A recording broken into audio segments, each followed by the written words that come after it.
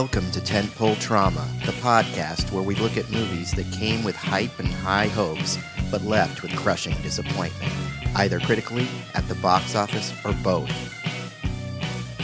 Freed from the weight of expectations, we seek to examine these underperformers under a new light, parsing through the good, the bad, and everything in between with the hopes of gaining a better understanding as to why they failed to find their audience.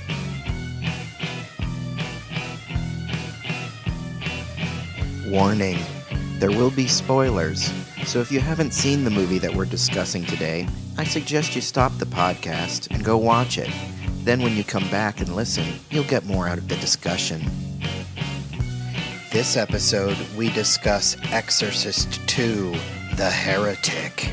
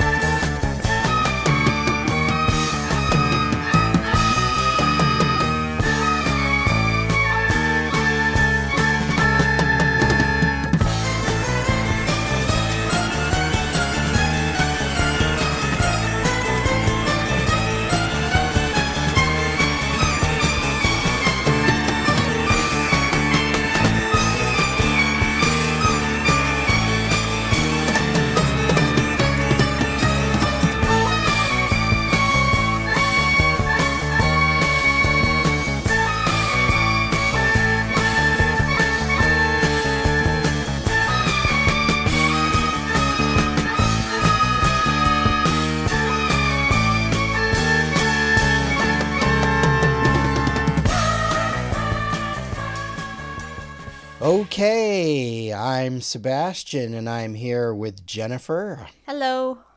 And welcoming back to the podcast, regular contributor Rodney. Hey guys, Woo! Thanks for once again having me back. Yay. We love to talk lots of things with you, Rodney, but we really like to talk horror, and this is one of our special horror episodes. For those of you just tuning into the podcast for the first time in your miserable life, Rodney is the co-host of the Pod Forsaken Horror podcast, which their podcast, they recommend a sort of obscure horror movie every episode. Usually I ask Rodney to give us a recommendation, but I'm not going to do that this time, Rodney. I don't really care what your recommendation is. It's all right. I didn't want to tell you. You don't watch them anyway. Because Jennifer and I are very excited to be guests on the upcoming Pod Forsaken show. Woo! We are so excited to have you. We can't wait. We're really pumped, and I'm not being at all facetious when I say that. They're allowing us to bring to them two horror movies that we really like, some horror movies that are sort of lesser known. One of them is somewhat well known, and then one I think is really virtually unknown. But we're very excited to talk about it with you, Rodney. Yeah, we always ask our guests, like, hey, pick an obscure horror movie that you like and you wish more people knew about. And I don't know if we're spoiling what you picked, but one of them I'd heard of but never seen. The other one I was like, what the fuck is this? Like, I've never heard this title in my life. I'm pretty sure I know which one. Turns out my co-host has like a signed copy of the DVD of that one. So he knew it. That's actually really cool, and I look forward to getting the story behind that. Yeah, I have personally not asked him because I want to do it live, or on the air or whatever. what have you. That's awesome. We're both really excited, and Yes. stay tuned for our guest appearances on the Pod Forsaken podcast. But we're not here to talk about that tonight. Yeah, fuck that show. We're here to talk about a not so obscure horror movie, or actually it kind of is kind of obscure considering what a massive franchise it belongs to, but Exorcist II, The Heretic, the 1977 John Boorman sequel to the original mega hit, The Exorcist. Now, as horror fans, I'm assuming that we all have history with The Exorcist and the Exorcist franchise. Jen, what is your history with The Exorcist and the franchise? I've seen all of the movies in the Exorcist franchise. I've, of course, initially seen The Exorcist, not in the theater. I did see it in the theater when they brought it back. I think it was in 2000. Yeah, I saw that too. Yeah, but that was the first time. Other would have been, I'm sure it was a VHS rental. I have a funny history with Exorcist 2. I think I was around 12 or so. My parents were going out for the evening and I was staying home by myself. And I think I had rented Exorcist 2, or it might have been on TV. I can't recall. But this was the first time I'd seen it. And I also was watching this film and I started to not feel so well. So I actually had had a fever and was getting sick. So I didn't see the movie again for a number of years. And what I recalled of it was that, it kind of felt like a fever dream because I had not been feeling well. Mm-hmm. And then when I did revisit it later, I was like, no, it wasn't that at all. It wasn't the fever. It was just It the wasn't movie. the fever. It was just the movie.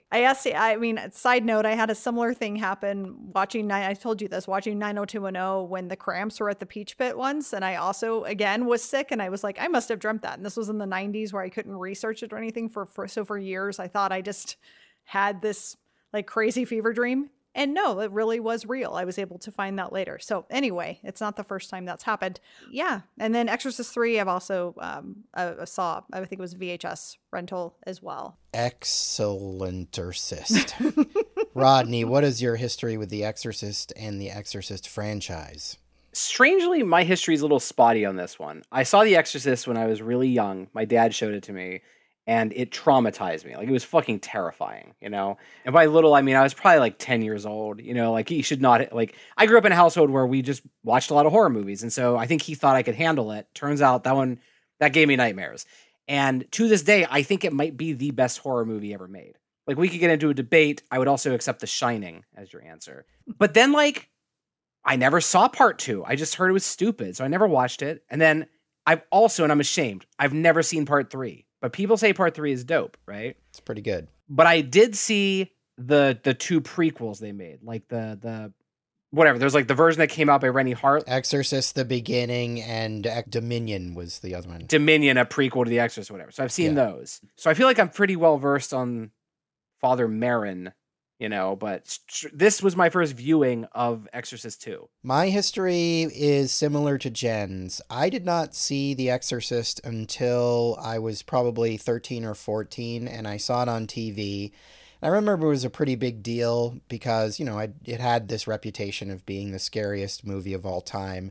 I wouldn't necessarily argue with you if you wanted to say that The Exorcist is the greatest horror movie of all time. I think it's worthy of that title. Personally, I'm more of a Shining fan. I also consider Alien a horror movie, so that would also probably take my top spot.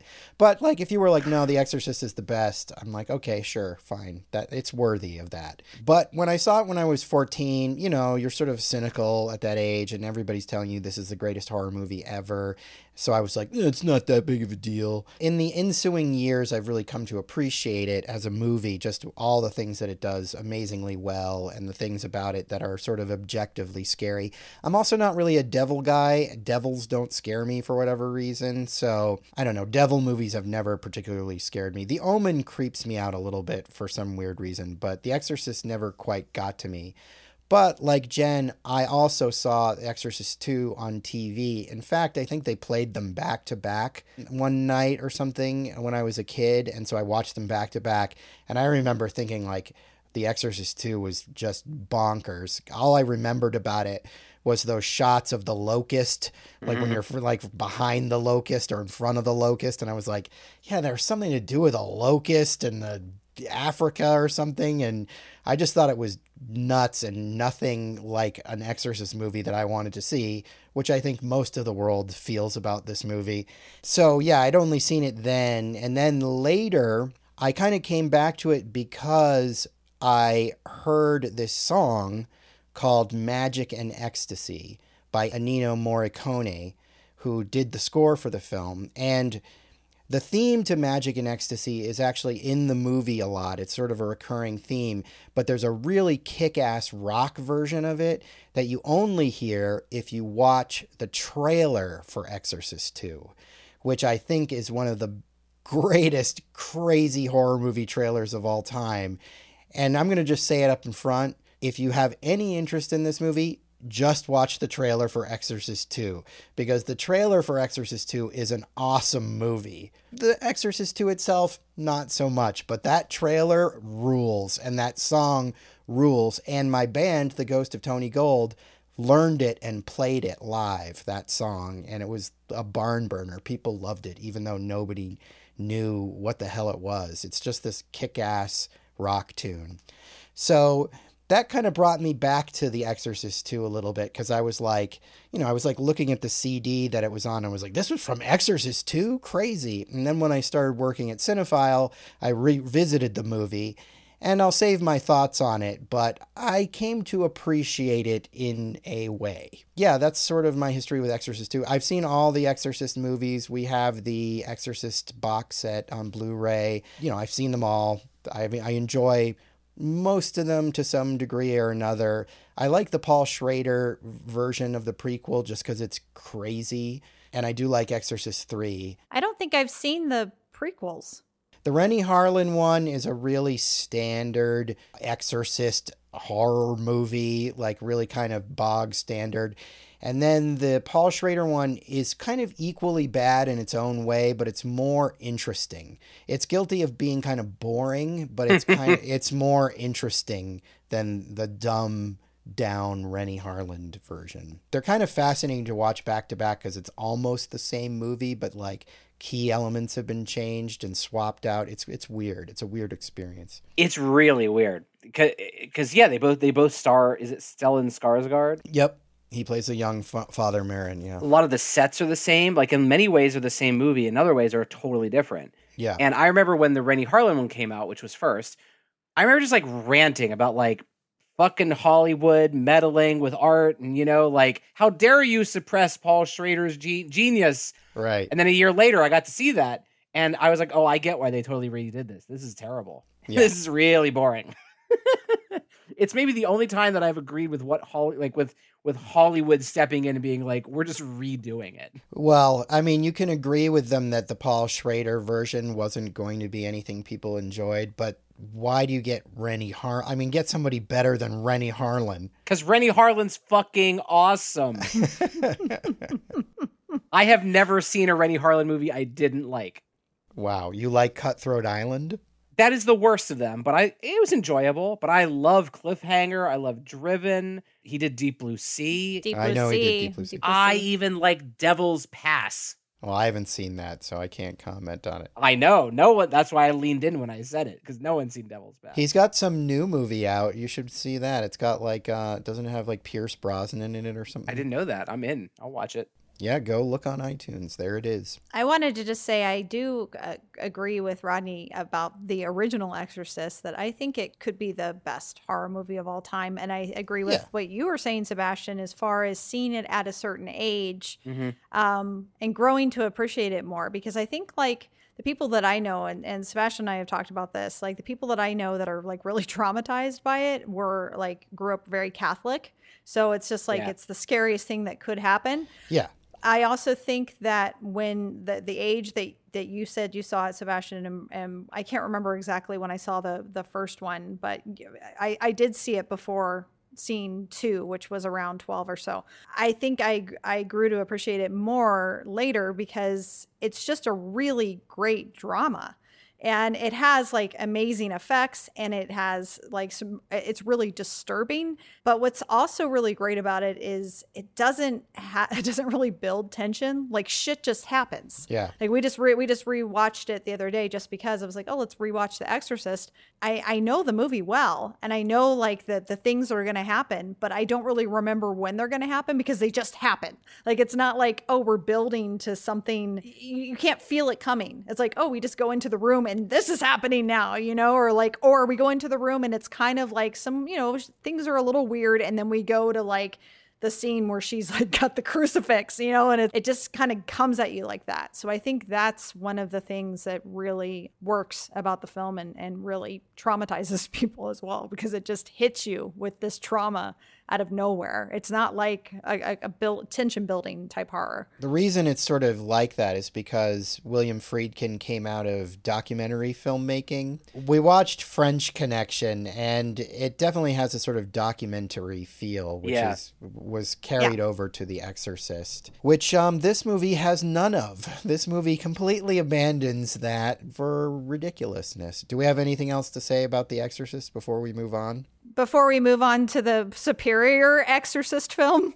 Yeah, forget about that Exorcist. Who cares about that? Who'd want to hear people discuss that when you can hear people discuss Exorcist 2, The Heretic? Now, this was, as I said, directed by John Boorman, and I'm actually a John Boorman fan. Yes, you are. It's a bit of a controversial stance because John Boorman has movies like this movie that get completely lambasted by most people, such as Zardoz. I don't know if you've ever seen Zardoz, Rodney. Have you ever seen Zardoz? I've seen parts of it. I've never actually given it a full viewing. Well, I love Zardoz, and I love his Arthurian tale, Excalibur. It was one of my favorite movies when I was a kid. This movie sort of fits in between those two movies, so I sort of see Exorcist 2, The Heretic, as part of a gonzo trilogy. Interestingly, John Boorman was almost the director of the first Exorcist, but he passed on it. Now, this movie was originally conceived just to be a really cynical, cheap Exorcist sequel knockoff where they were just going to basically do the same thing again. But then once John Boorman came on, he had all these heady ideas, and he got the screenwriter to get on board with his crazy ideas. So that's how we ended up with this weird fever dream drug movie. Well, I appreciate the background there, because I was going to say, is John Boorman to blame here or the screenwriter? Because my issues with this movie are not so much in the directing as in the writing. But now that I understand that he basically was like, no, let's fucking change everything, then yeah, I'm gonna put this on Boorman. John Boorman was sort of like a crazy hippie drug guy. So, this English wacky dude who would make these, real mind-bending movies.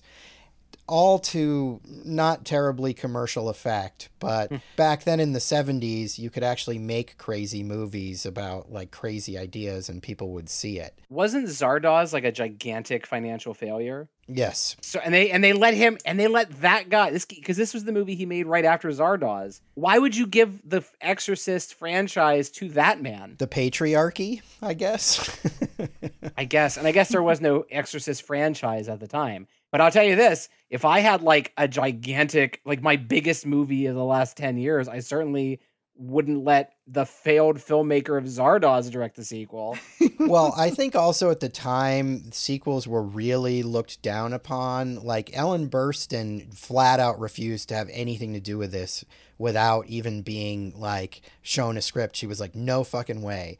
This was before like Jaws 2 hadn't even come out yet. The Empire Strikes Back hadn't come out with. I mean, there were sequels made, but it wasn't like a thing that was just automatically done. And I think that nobody wanted to do this. There weren't people lining up wanting to do The Exorcist 2. I think he was given it as sort of like oh, okay, here, you can make this piece of shit. It wasn't some prestigious gig like it might be now. All right, I'll buy your made up answer. So we start off the movie with this kind of a prologue where we're in South America and we're introduced to our new main priest, Father Lamont, played by Richard Burton. And he's performing an exorcism of sorts on this woman who is some sort of healer in this small little village, and she's going crazy and stuff, and she ends up like lighting herself on fire, and he's standing aghast in horror as she lights herself on fire. This is important because this theme, the idea here is that the demon that's going to be plaguing our father Lamont here seeks out healers, and so that's why he's targeted this woman. But right away, this scene is just kind of bug nuts. Just the way it's shot and the way it looks and the way it's performed. Richard Burton, I think, was on something of a downswing in his career at this point, so he seems like he's in sort of ham mode and he doesn't really ever get out of it. I suspect he was probably half in the bag the whole time. I think I read that like he was drunk for most of the movie and Linda Blair was high for most of it. And I can 100% believe that, judging from their performances. They seem like the performances of people who are inebriated. Let me ask you a quick question. I obviously know who Richard Burton is, but for those listening who don't know, what's he more famous for? Well, he's most famous for having a relationship with Liz Taylor during the height of her fame. You know, honestly, I haven't seen a lot of his movies. He was a big leading man in the 50s and 60s.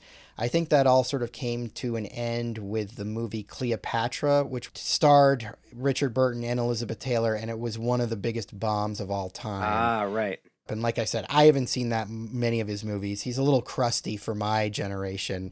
But, you know, to get him in an Exorcist sequel in 1977 was probably something of a get. It was probably like, okay, at least we have Richard Burton. We're making a sequel to The Exorcist. Get me that Zardoz guy and that Cleopatra guy. Yeah, how did this fail? Like, I mean, we're gonna have a really difficult discussion at the end of this, trying to figure out what went wrong. Can I tell you, I like this opening scene. Man, I did not expect this movie to be like such a globe-trotting adventure. I think that's one of the things that kind of impressed me. But I want to be clear, this is a really weird and bad movie. But yes, the fact that it started in this like weird, very like psychedelic isn't the right word, but it was a trippy opening, right? And the fact that it opens with this woman like burning alive, I was like, okay, I'm in. It's definitely an opening. I will say that like Richard Burton is so boring in this movie. This is one of the most boring film characters I have ever seen. At one point, he's like literally comatose walking around. Like they actually work it into the plot. He can be a zombie just walking around. You hear Linda Blair saying repeatedly, "Come back to me, Father. Let me reach you, Father," because he's just like completely just staring off into like just he's gone. Yeah, they set him down in a chair and just have him stare for long scenes at a time. So I think it's pretty much a given that he's delivering virtually nothing this whole time. Although sometimes he's so like at 10 and hammy that it's sort of jarring. But yeah, it's a objectively bad performance. Most of the time he seems zombified and out of it, but every now and then you get these bursts of mania, which I find sort of delightful. I have something to share regarding the first 10 minutes of this film that was in the IMDb trivia. And this is a story from William Friedkin, who I guess had heard what had happened and had shared it at the Chicago Critics Film Festival back in 2013. He said that studio heads came to the sneak preview of Exorcist 2 in a limo, and they told the drivers to go get fast food. They entered the auditorium, and within 10 minutes into the film, an audience member stood up, glanced into the crowd, and proclaimed, "The people who made this piece of shit are in this room." 10 or 12 other audience members gathered to find the executives. The heads rushed out of the theater and realized there were no cars to make their escape. They were subsequently chased down the street by a group of angry audience members. Stories like that have plagued this movie ever since it came out. I mean, there were stories of whole theaters full of people erupting in laughter, derisive laughter. Friedkin himself was convinced to step into a screening room while he was working on probably Sorcerer or whatever and watch the first 10 minutes, and he was like, this is the biggest piece of shit I've ever seen. And he said it made his movie even worse just by existing. So yeah, he was not a fan at all, which I wouldn't imagine he would be. So we get the sort of central setup of the film in a scene where Father Lamont goes to the cardinal at the Vatican or something, and the cardinal tells him he needs to investigate the death of Father Merrin, and Father Merrin is the priest who is the hero, or one of the heroes, of the original Exorcist. And they're basically saying that he's going to be a heretic, and hence the title of the film. So Father Lamont has basically got to go and clear up Father Merrin's reputation for reasons or whatever. First of all, I wish this movie had like little like slug lines for locations, and I wish it said the Vatican or something. But second of all, I totally missed the line that you're talking about. And so I literally came here tonight to record to ask you, why is this called The Heretic? Like, I genuinely had no clue. Honestly, Rodney, it's taken me like 4 viewings of the movie to even discern that fact. There's so many little details and bits and pieces of this movie that I did not catch in the first, second, third, fourth viewing. So it's only because I've seen this movie a bunch of times, and this time I really was trying to pay attention. In fact, I watched it twice just for this review, just so I could pick up on these little details, because I knew there would be so many questions, because it is virtually impossible to pay attention to it all. You cannot follow it. I feel a little better. Now. Okay. Rodney, I've seen this movie multiple times, and I just learned that right here with you. There's going to be a lot of learning tonight. Like an hour and a half in, and this is like a 2-hour movie. This is a lengthy chunk of time. I was like, when's the heretic going to show up? Is someone going to say the word? Like. One more thing I just learned also that I feel is important, talking about Richard Burton, is that he openly admitted in interviews that this was a paycheck picture for him.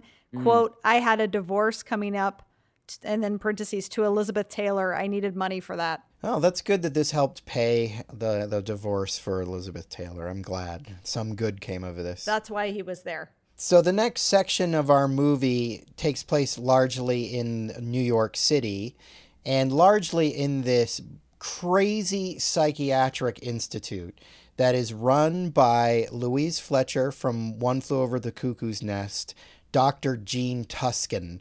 I guess she was just typecast around this time as a person who dealt with crazy people or whatever. A stern medical professional. Right. That was her thing.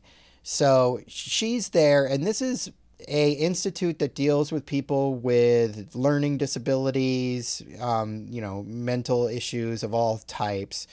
But the thing that's so insane about this, so this is dealing with people who have like cognitive issues or whatever, but the way this place is laid out would drive you insane. Like, it's all like glass honeycombs, and she can like control the lights going up and down like all over the place. It is bonkers. And if I was having mental issues, I would not feel better being in this place at all. Yeah, dude. I for those who have not seen this movie, words cannot describe how fucking bonkers this hospital looks. In fact, my wife watched it with me, and she said, as the movie went along, she said, I don't think this director has ever been anywhere. Like, he's never been on an airplane. He's never been to Washington. He's never been in a hospital.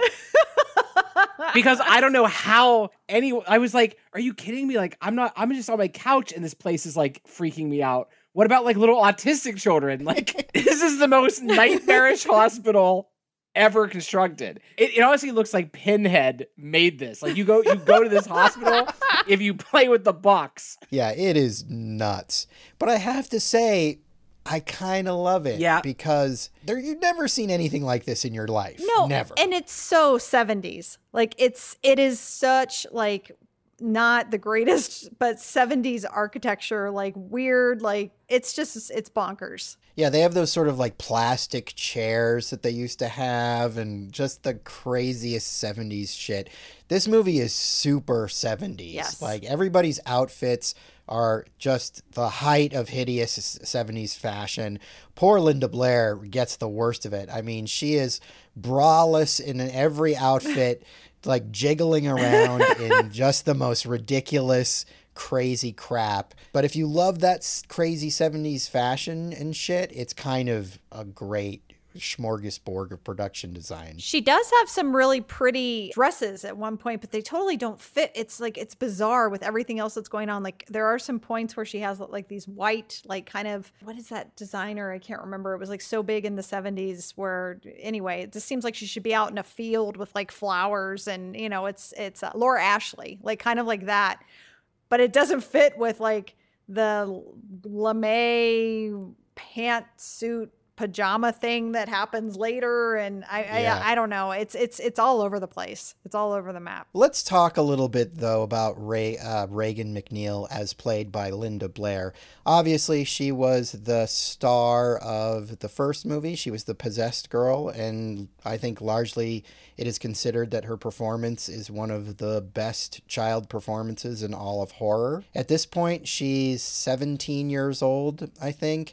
She was one of only a few of the original cast members that were convinced to come back. Right around this time, maybe a few months later of filming this, she was arrested for cocaine possession. So she was already headed towards drug problems, and as Rodney already said, she is admitted to being on drugs for most of this movie. So, you know, she seems like a swinging 70s teen here. But, you know, she's sort of playing this sweet, she's still sort of supposed to be sweet, but she's also kind of saying she doesn't remember what happened to her in the first movie, but we find out she really does, and she's being treated for these, you know, memories or whatever. It's a lot to ask of her, and she definitely, I don't think, fully pulls it off. She seems, as we said, a little bit out of it. I do feel like she's at least kind of giving it her all. But in comparison to her performance as a 14-year-old in the first Exorcist, it's pretty bad. Yikes. Harsh, Sebastian. Picking on kids. Look, how to put this. She is terrible. She is terrible in this movie. But I also acknowledge she's a 17-year-old kid, and like what I can't understand is she's so good in the first one. Yeah. How did she become so bad? And maybe it's just that like they gave her more lines in this one because she's obviously in a lot of it. Maybe it's bad directing, it's bad writing. I don't know what it is. There are moments where she was good. Yeah. I don't want to across the board say it's bad, but like every time she'd be in a scene with the doctor and they would be talking, I'd be like, the doctor is like having like a real conversation and she's saying lines. That's kind of what I'm saying, is it feels like a very prepared performance. It doesn't feel natural the way she does in the original movie. In the original movie, she feels really natural like a teenager. Here, she just feels like somebody kind of trying to perform. Exactly. I think it's because she's, I mean, obviously, as you had mentioned, she gets arrested for cocaine possession not long after this.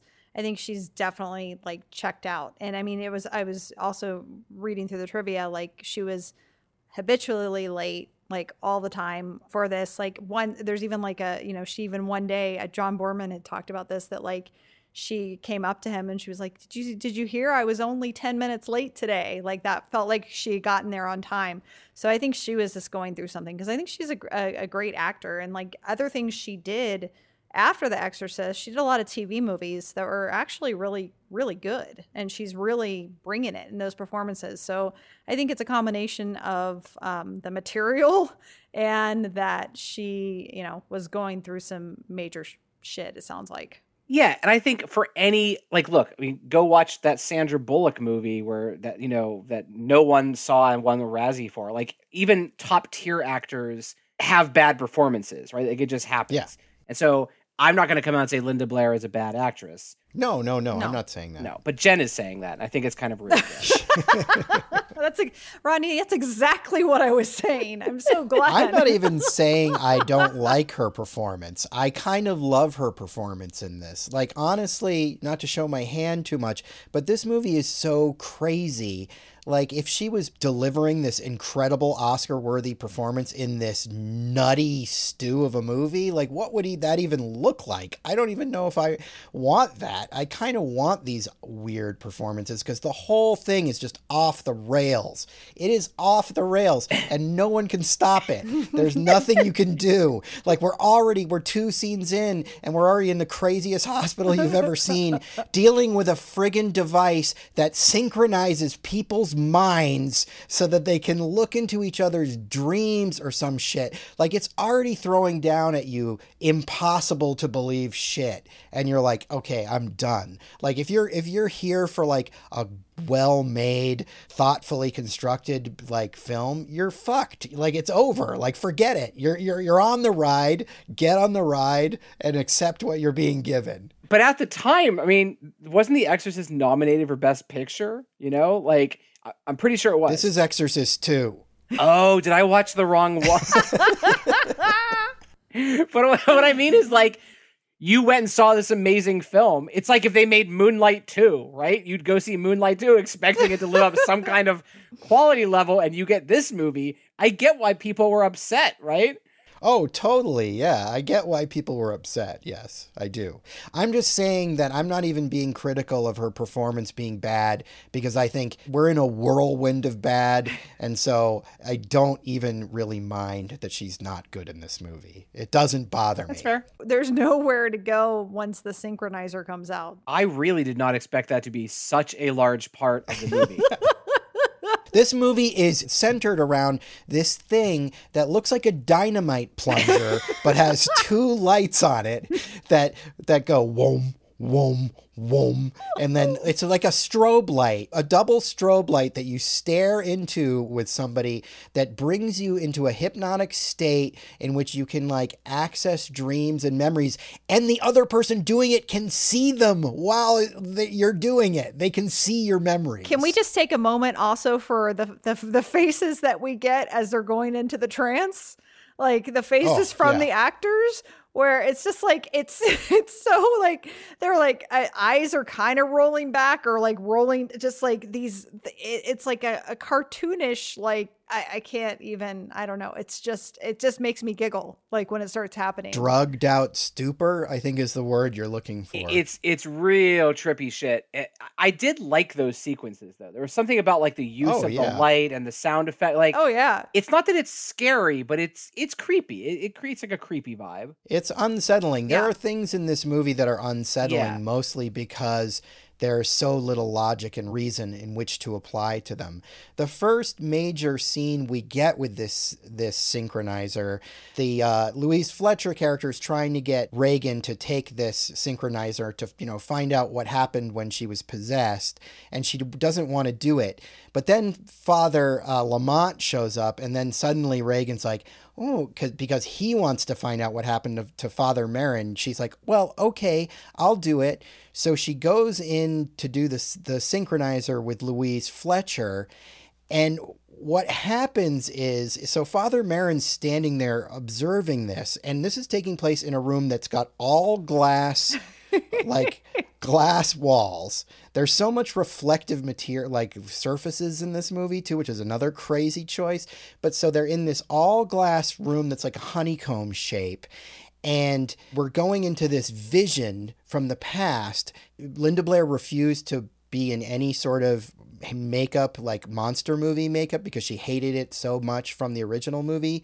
So they got a different actress to play possessed Blair. I mean, possessed Regan, right? So we have this other person in the full Exorcist makeup, and poor Max von Sydow has shown up again because he's probably got a divorce he's got to pay for too, right? So he's here.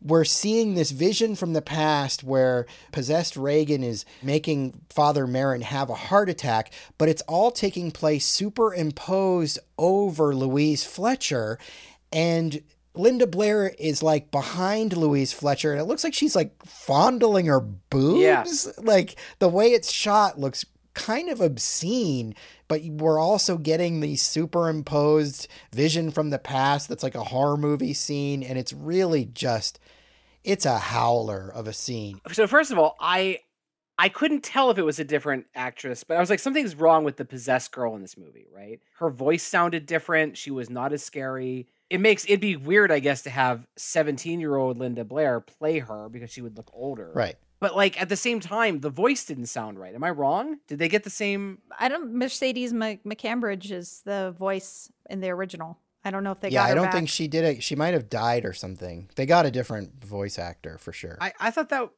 I thought that woman lived much longer. Maybe she did. Maybe she was like, fuck that movie. I'm not going to be in it like everyone else. Yeah, Yeah. I think you're right, Rodney. I don't think she passed until I'm actually looking her up right now as to what. But anyway, I think she lived longer. I think she probably just didn't want to come back like most everybody else. Look, I like the idea of it, and I was glad because by this point in the movie, I was like, is some scary shit gonna happen? And the answer is no. But at least we did get a possessed girl in this scene, right? And like, I don't know, I kind of like the weird boob fondling moment, whatever you want to call that. I was not prepared for, like, I think it's a cool effect how like her face is like the way the light is pulsing, the possessed Reagan's face is like pulsing in and out of the screen, like on like superimposed. Yeah. There are these moments in this film that are very like art house that I think are effective. Yeah. It's just as a whole movie that you kind of have to judge it by, right? This sequence was cool. This is one of my favorite parts of the movie. It's definitely visually pretty interesting. And I think they're trying to do sort of like optical illusion type things where you're seeing a reflection and they bring up the light so it sort of becomes more prevalent over the other image. Boorman is definitely a tripped out guy, so I'm sure this was all his idea. But yeah, I mean, it's unforgettable. It's crazy. Can you remind me, why is the priest here? I didn't understand. Like, he's just like, He wants to find out what happened to Father Merrin, how he died in the exorcism in the first film. Okay, that's what I thought. I'm just making sure. This is somehow going to clear Father Merrin's name if he can figure out that it was a demon that killed him. He wants to find proof that there was a demon that killed him in the first movie, and he gets it with this scene. Right, and then he's like, I fucking solved it. There's a demon. I see it. Can I go home now? Like, hey, boss. He calls up the Vatican or wherever. Well, no, he does go back and they're like, stop investigating this. But at this point, he's like, I can't stop. I have to save Reagan. Oh, you're right. And yeah. so from that point on, he doesn't wear his priest outfit. And in fact, shows up at the end with this crazy like African shirt on. I thought that was a weird choice. Yep. Yeah. So he actually does get told to knock it off later on in the movie. But I think he just becomes so enamored with Reagan. And this is another thing that I've noticed watching this movie a few times.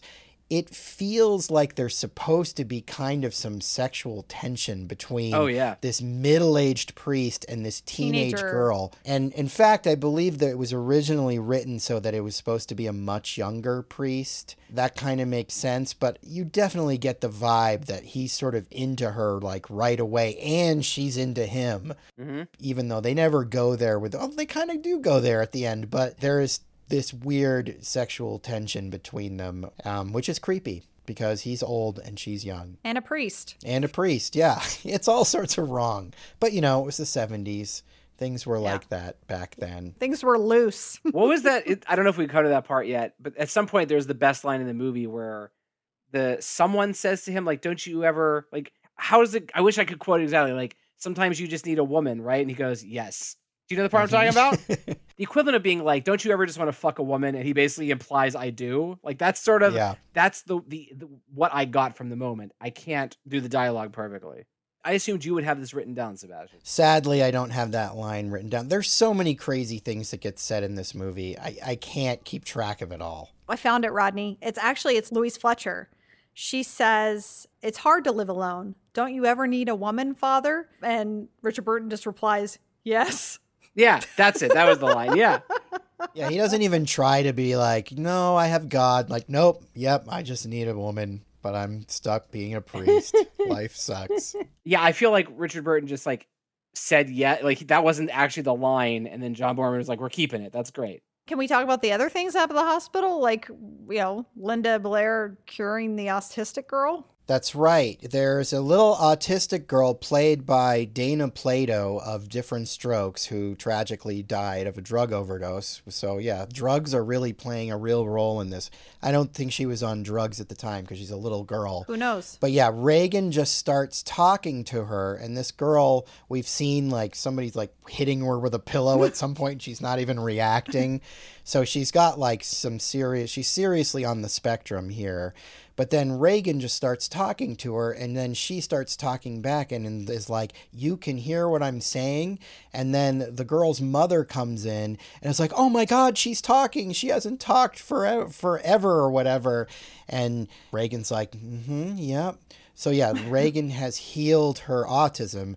And this plays into the fact that Pazuzu, the demon, who we are soon come to know, the locust demon, goes after people who have healing powers, which is why he attacked the woman in the beginning, why he goes after Reagan. Man, I did not get that at all. Look at you making sense of this film, Sebi. I did not get it all for the first 50 times I watched it either. But then why did he go after her in part 1? She's not a healing girl. She's just a little girl. Oh, yeah. If you're going to try to, like, make it make sense with Connect the first the dots movie, with one. forget it. It's not going. It barely makes sense with itself. You can't then have it make sense with the first movie. Well, it wants to be like that, though, because it keeps flashing back to the exorcism from part 1, although minus one priest entirely. It is amazing how they just skim past a lot of shit. They're just like, oh, yeah, Ellen Burstyn's, like, on set somewhere. Sorry. And the other priest, did they even mention him? They don't mention Father Karras at all, I don't Nope. think.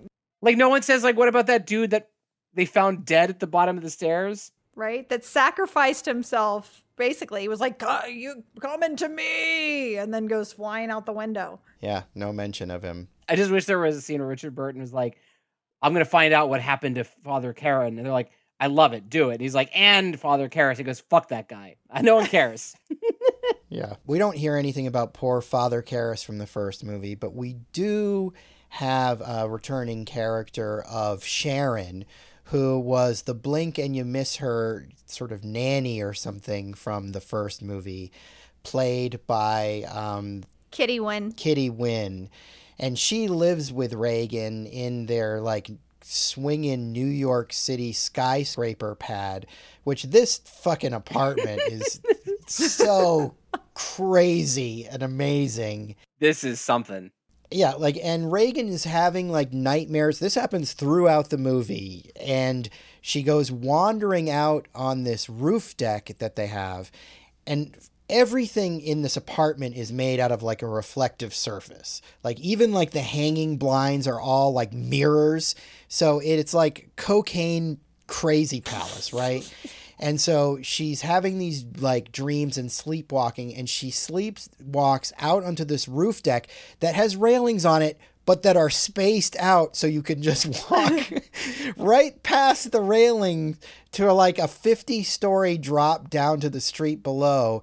And she's, like, constantly, like, walking out to the edge of this friggin' roof deck in her nightie and, like, waking up right at the edge. And apparently Linda Blair really did that. Like, that location was real, and she really, like, went to the edge of the roof. Like, those shots where you see her at the edge of the roof, she's really standing at the edge of a friggin' skyscraper roof deck. So you're telling me that someone out there has an actual sky deck, or whatever you want to call it, where the ledge is only 50% there? How did that conversation go? Like, the designer was like, okay, well, you know, we got your bird feeder decked out in mirrors and we finished the apartment, but, like, you don't have quite enough money to get a railing all around your 50-foot balcony or 50-story balcony. And they're like, can you just space it out like every other 10 feet? It is the weirdest balcony I've ever seen. I mean, they probably redid it to suit the plot of the movie. In real life, nobody would be insane enough to make that their roof deck without having a more secure guard around it. I don't think that would ever pass any sort of inspection, just by the way. I don't think Right. that would ever happen. Like, that is not going to fly through the building code. That's why, again, I stress that the director has never actually been anywhere.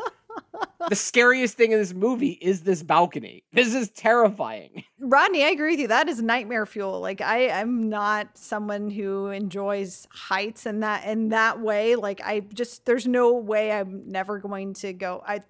That would be like a nightmare that I, like, woke up and I'm staring down at this, like, off this ledge with no railing. No. It happens a few times in the movie. Yeah. Yeah. And like at one point, Sharon is talking to Dr. Jean Tuskin, and she's like, "Where's Reagan?" And she's like, "Oh, I think she's out on the roof deck." Like, so she just goes wandering out there all the time, and it'd be like, keep her in fucking side. Like, Well, lock the fucking door. What are you talking about? And also, they have like, I don't really understand what's going on out there, but do they have like doves as pets or something? Yeah. yeah, there are like doves out there that go flying up. That's what I said. There's like this big mirrored birdhouse. It's like home for like 20 doves. Yeah, that was something else too, where I just, okay. Look, when you have your cocaine skyscraper, you got to have some doves flying around. I mean, it's just the way you do it back in the 70s. Doves. You need your doves. Yeah. You need your mirrors. You need your crazy roof decks. Doves are symbolic of innocence.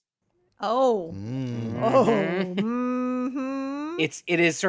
It is antithesis to the cicadas or the locusts or whatever those things are. They're locusts. They're locusts. I guess they do say locusts like 500 times. Yeah, like 1,000,000 times. It's all biblical. Rodney dropping some metaphors. That's right. there. Getting deep. Very deep. The deep film. One strange aspect of this movie is this Sharon character.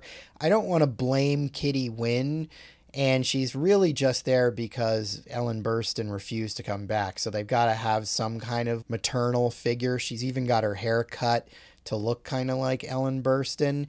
But the purpose of her character is utterly baffling. At some points, you think she might be possessed or evil or a villain, but they never really go there fully.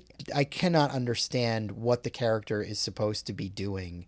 I mean, I understand that she's her guardian or whatever, but in terms of like how she's figuring into the story, I completely don't know what they're going for to this day, and I've seen this movie multiple times. Same. I kind of was like thinking that she was a villain of sorts, but then I'm like, no, I don't. I'm not 100% on that.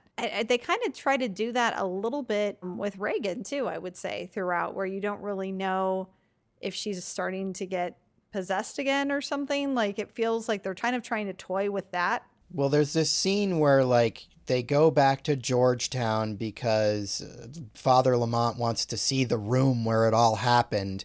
And Sharon agrees to go and show him the room. And she's being really weird. She's like, it's up there in the room. And it's like, what are we supposed to be taking from this? I took it to mean that she's just so terrified that she refuses to go in the room, you know, like Right. the room being from the first one, right? I'll tell you, this is one of my favorite parts in the movie because they first arrive at the house, and I like props for like going back to the scene from the first movie, right?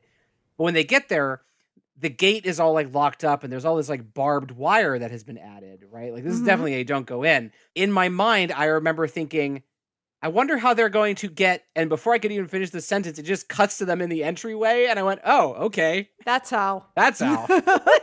Connective tissue is definitely not important in this movie. There's so much connective tissue that is just not there. There's one that I want to discuss later that's the most baffling to me, but we'll get there. But yeah, it's just such a strange performance from her because I really feel like she doesn't know what she's supposed to be doing, and the script doesn't know what she's supposed to be doing. No one knows what she's supposed to be doing. Interestingly, these locations are all sets. They were not allowed to go back to any of the original sets from the original movie. Even the street and everything is not the real street in Georgetown. Wow. Yeah, it was all done on the Warner lot. Wow. They recreated it all there. They tricked me. I believed it was real. I thought they went back too. I didn't know. Nope, none of it. They couldn't get permission to do any of it back there. So all the locations are fake. I mean, some of them are obviously fake, like the stuff in Africa, but yeah, it's all sets. It's all done on sets and backlots. I like to imagine they went back to the original house and they were like, hey, we're doing the sequel. Mind if we shoot here? And they're like, who's directing? They're like, John Borman. They're like, nope. You're sort of right. I think they went back and they're like, hey, we're doing the sequel to The Exorcist. And they were like, fuck off. Like, because they did not like the publicity that The Exorcist gave that neighborhood. Oh, no doubt. People were going to those stairs. I went to those stairs back in the 90s when I was touring with my band. We were like, let's go to The Exorcist stairs. And so we went there. I mean, people were just annoyed as shit who lived there that horror fans were coming to see The Exorcist stairs. So I think you're sort of right. I don't think John Borman was the problem. I think another Exorcist movie was the problem. I'm going to blame John Borman. Don't you blame John Borman. You need to watch Zardoz and then get back to me. So anyway, the sort of next stage of this movie is that Father Lamont realizes that he's got to go to Africa because during one of these synchronizing sessions that he's now having with Reagan, like why the psychiatrist has decided it's okay for this priest to hop in, put on the head clamps or whatever and start having crazy sessions with this teenage girl is anyone's guess. But now Reagan and Lamont are doing a lot of synchronizing. And during one of these synchronizing visions, they see this vision of, many years in the past, this place in Ethiopia where they're being attacked by locusts. And the locust swarm is actually supposed to be Pazuzu the demon. The whole swarm, that's Pazuzu. And it's attacking this village, but there's this young African boy who is a healer himself, and he can drive away the locusts with this bull roarer, which is a thing that you swing around in the air and it makes this noise. So he's driving away the locusts, but he does eventually get overtaken by them and possessed by Pazuzu. Thankfully, our hero, Father Merrin, is there as a much younger man, and he's there to help out Kakumo and perform an exorcism on him. Now, I remember when I first saw this, it was a shock to me to see Max von Sydow as a younger man, because when you see the first movie, the makeup was so convincing, I just assumed that he was that old. Yeah. When really he was much younger in the first movie. He was in his 40s or late 30s even. This blew my mind because my whole life I've wondered, how could Max von Sydow be so old in the 1970s for The Exorcist? Because he just died recently, right? Yeah.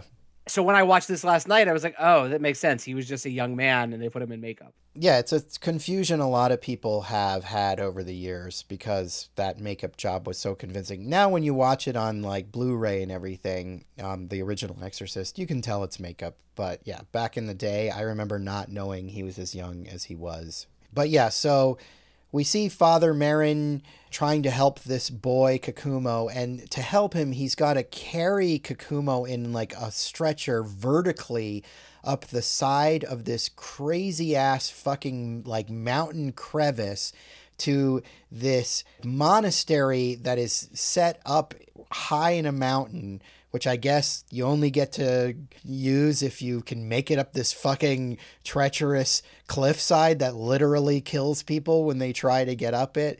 But it's another sort of bonker scene where we're getting this sort of shot of them climbing up the cliff, and it's sort of this side view through this crevice, and one of the monks, a wind comes and like a demon wind comes and blows the monk off of his handhold, and he falls down into this crevice and stuff. It's just a crazy bonkers scene. Look, I like the guy falling to his death, although it looks really stupid. Like the way he falls, it just looks bad. Yeah. But I do like a good death by falling, and he does like fall into a crevice and like folds in on himself, like as though it like breaks his back. And I was like, okay, that's cool. I have no idea why like no one has built a fucking staircase or a ladder or even like just like a fucking simple elevator that two people crank. I was like, I don't understand. The only way to get up there is to like basically Mission Impossible 2 this shit and just like climb up a sheer cliff face. It's so dumb. To your point about that fall, I think the reason why the fall looks dumb is because he does like 3 different or 4 different ways to show you the fall. Yes. Like there's one where it's just sort of like a guy falling that just seems normal,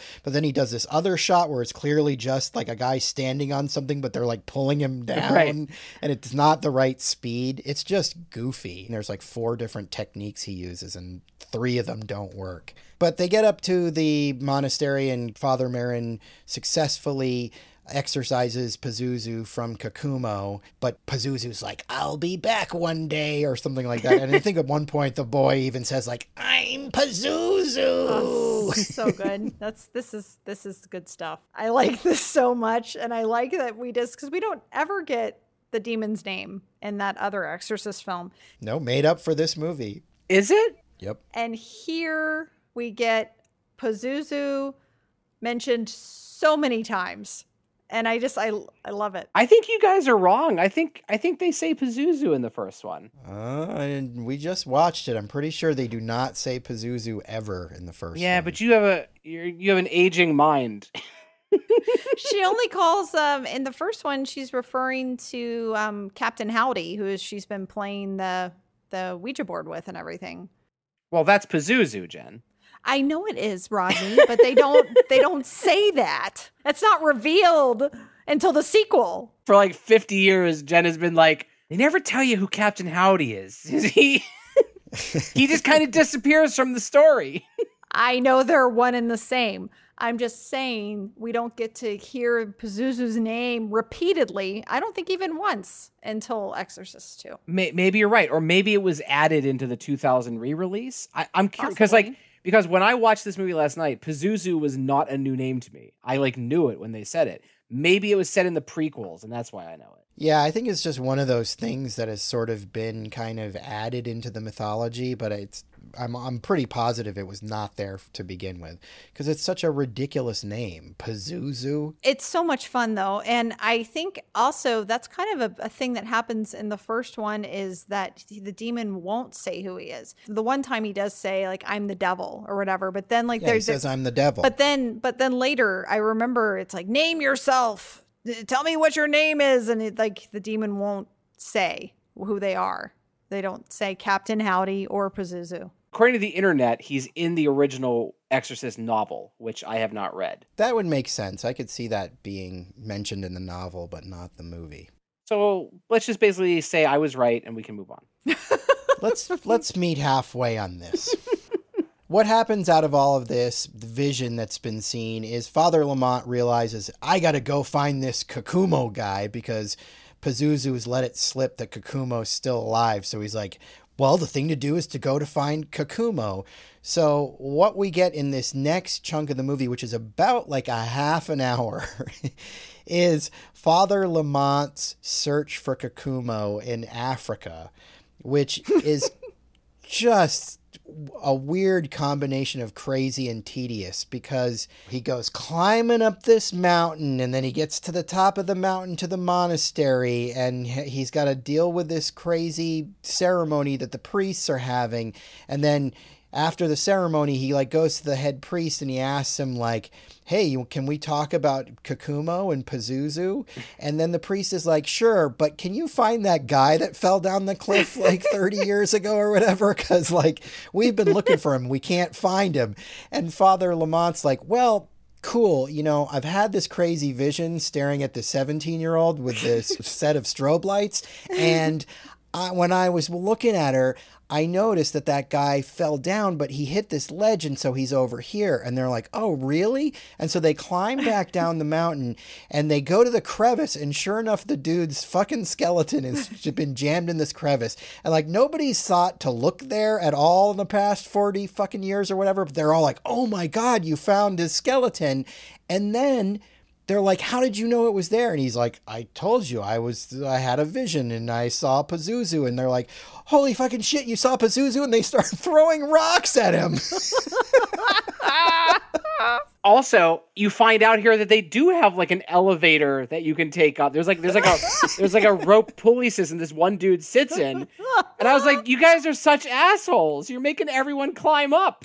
You ever have that experience? You're watching a movie and you're seeing and hearing everything, but it's just kind of mush and going past you. Yes. Yeah. That's what happened during this entire sequence. Yes. I was suddenly they're throwing rocks at him and I'm like, wait, why?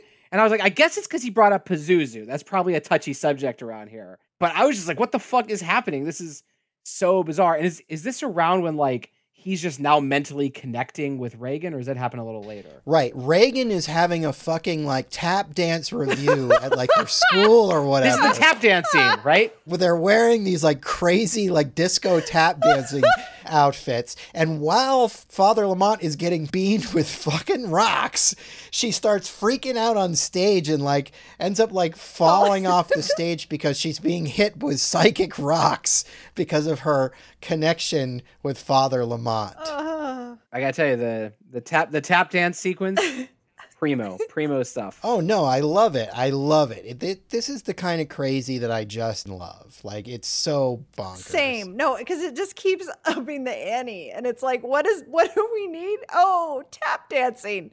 We need a tap dancing routine to like da da da da da da whatever, like hooray for Hollywood or whatever the fuck they're doing. Yeah. New York ragtime, whatever chorus line, like glitter, like sequin vests. And again, going back to the trailer, it's just this chef's kiss to have the magic and the ecstasy. And then we get quite a bit of the tap dance routine in with the trailer.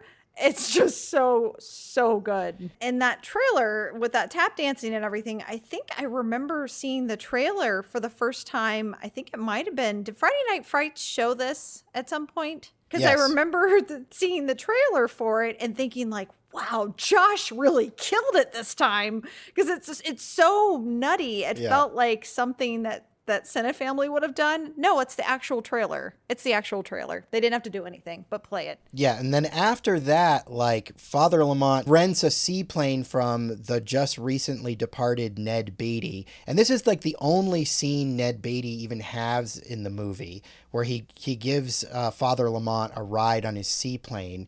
And like, they're flying over the African landscape where all the locusts are swarming or whatever, and there's these planes coming at them shooting pesticide on the locusts, and they have this conversation about trying to kill all the locusts, but they're never going to do it with pesticides or whatever. And then Father Lamont's like, I've traveled this way before. And Ned Beatty's like, oh really, when? He's like, in my vision I was riding on the wings of the locust.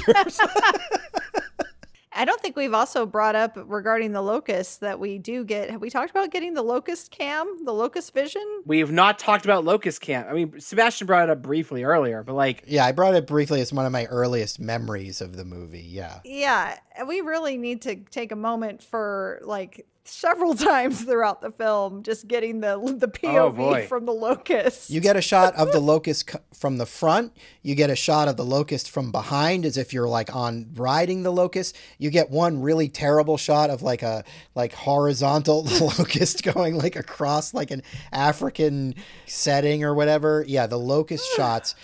But when, like I said, when I was a kid, that was the thing that I remembered, because they're just so strange, and you've never seen in any movie and never will again these sort of shots of a locust center frame flying with like superimposed backgrounds behind it. It's nutty as shit. yeah, you could almost make a drinking game out of, you drink every time you see a locust in this movie and you will fucking die of alcohol poisoning. Yeah, you'll be really drunk. I will say it's one of those things that I sometimes have a hard time trying to understand what that visual effect looked like when it came out, right? I don't know if that actually looked impressive or not for the time. Based on people laughing and walking out, probably not. Like, I get what they were going for. It's just, best way to put this is the locust fills most of the frame. It's like this, like, it looks like it's the size of a fucking like baseball glove, right?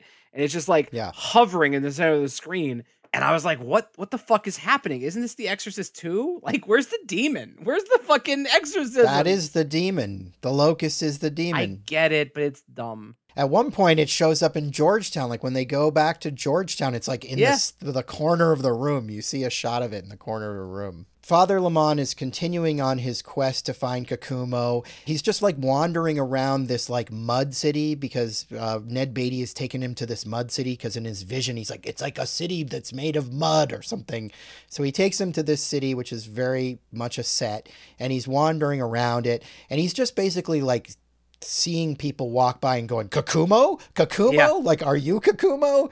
But like, these guys are like, oh yeah, Kakumo. And then like they take him to like a whorehouse and like try to get him a prostitute. This topless woman comes out and he's like, no, Kakumo, and goes running off.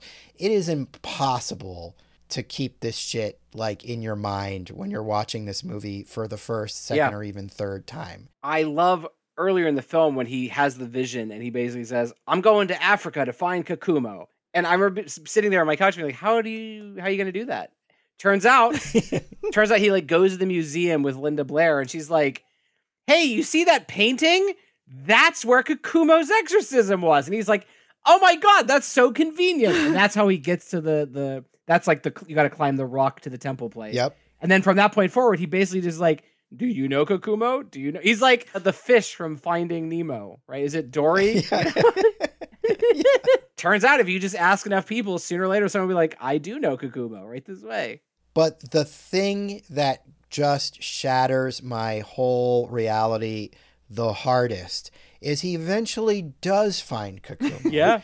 And how he finds Kokumo is he finds this building that he recognizes from his vision. He's like, oh, Kokumo's in there. And he goes into the building, and in the building is James Earl Jones wearing a locust costume. And to make things even more confusing, in one of his visions, he has seen James Earl Jones in this locust costume, but then James Earl Jones has like growled at him like a jaguar or something, and he's like, he's the jaguar. It's like he's wearing a locust hat. Well, he growls and then a jaguar like comes out of his mouth and lunges at him in the dream. I believe it's a leopard, for the record. You're right. It's a leopard, not a jaguar.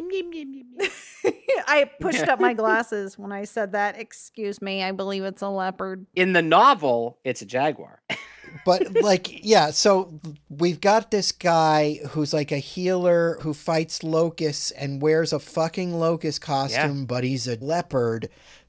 Completely baffling. The costume's cool. The costume is awesome. He has scar tissue on his face like whiskers. Because like when he lowers his head to like look at the floor, the hood of his outfit comes down and it looks like he has a locust head. If we had a child, I'd want to make them a hoodie that was that locust costume. Love it. What is your child wearing? Oh, have you seen Exorcist 2? That's what Kokumo wears when Father Lamont finally finds him in the Mud City. We don't want our child playing with your child. Come along. I now have my Halloween costume this year. I can't wait to have to explain 1,000 times. They're like, who are you? I'm like, I'm Kokumo, of course. Are you unfamiliar? And then you say you're a leopard. I'm a leopard. Oh, it looks like a locust. No, I'm a leopard. Well, and you're also just a specific version of Kokumo, because we're going to meet another version. Yes. Okay, yeah. There's never been a piece of filmmaking that has baffled me more than this specific piece of filmmaking. So what happens is Father Lamont comes into this building. He sees Kokumo in the locust hat. Then Kokumo's like, you need to prove yourself. He's like, you've lost your faith or whatever. And Father Lamont's like, but I want to help Reagan or whatever. And so look, Kokumo's like, well, you got to prove it. You got to walk onto this bed of nails. And so Father Lamont puts his foot onto the bed of nails, and we see this shot of an obviously like rubber foot going into a nail bed, and it looks really gross. And then he like screams, and then he falls over and like cut. Now he's on like a floor, like a black marble floor or some shit. And he looks up and he's in like a fucking laboratory or something. And Kokumo, as played by James Earl Jones, is now like a scientist who studies locusts. And he's like, oh, let me help you up and let me show you my fucking locust that I'm working on. He's got like the white lab coat on. And I gotta tell you, I appreciated how trippy this was. I was like, wait, what? Like, did I miss something? I don't think this was ever explained, was it? No, that's what I'm saying. It's not explained. There's nothing. It's like all of a sudden, it's just it's fever dream, man. It's like all of a sudden here now I'm in a lab and we're studying locusts. It's James Earl Jones. He still does have the little whiskers. He does have the things, the tribal markings. But the one thing that's crazy about it is that, okay, I would understand if we were to believe that Father Lamont was on some sort of crazy vision quest and he had just kind of arrived here thinking he had seen all this other stuff, but really he had, wandered into a lab in the middle of this African mud city. Oh, okay. But like, nobody acknowledges like any version of the reality. Kokumo isn't like, well, you passed the test. Now you're here in a lab. Now you've crossed over into the reality where it's a lab. But he's not like, hey, you're just a crazy guy who wandered in off the street. He's just like, hey, let me help you up and show you my fucking locusts. I think actually, if I remember correctly, when we were watching this, this was the point when you said, I can't wait to talk to Rodney about this. Well, first of all, I like the part where the nails go through his foot. I thought it was cool. I thought it looked good. It's gross. But I gotta tell you, I just was not expecting this sudden shift in events. And I don't really know what to say because it made no sense. I guess like there was something kind of progressive, maybe for the time, of being like, you see, not everyone in Africa is like, you know, a shaman or a priest, right? Like there are fucking scientists in Africa. Yes. Sure, yeah. And I was like, okay, that's cool. But where was he then? Right? Like, Right, that's what I'm saying. Where the fuck was he? like, was he just standing at like the door to the lab staring down and like everyone's just watching a guy like trip and fall and then Right. Like you're working at the lab and there's a crazy homeless man out front who's just like wandered in and fallen on the floor. Right. And then he's like, oh, okay, I'm here. I found Kakumo. Are you Kakumo? And he's like, I am. Would you like to see my locusts? He's like, yeah. Like... yeah, of course. He's like, come with me. And like, I feel like James Earl Jones, like at least in his performance, he kind of knows what's up. Like the idea is the little boy Kakumo was possessed and he grew up and became a scientist, right? I think so. Right, because Lamont is like, hey, do you remember Father Merrin? And James Earl Jones is like, oh, yes, he was a very nice man. And he's like, he helped you with an exorcism. And he's like, well, yes, that's what people said. You know, he's sort of like, that was the story. Right. He acknowledges it, yes. But he's also kind of being cagey about it. Again, this part was cool because of how weird it was. But there is no explanation. It just falls under like weird magical shit, right? Like, is it the demon? It's not the demon fucking with him because this is helpful information, right? Like, I don't know. I'm so fucking baffled by this. Baffling is the word. I mean, and I do like it. I like it because it gives me that feeling of like, what is going on? Like, how did they even get away with this? It's just so nonsensical. But yeah, I mean, I do kind of love it. I gotta tell you, I think this movie could have been really great if it just had two changes, right?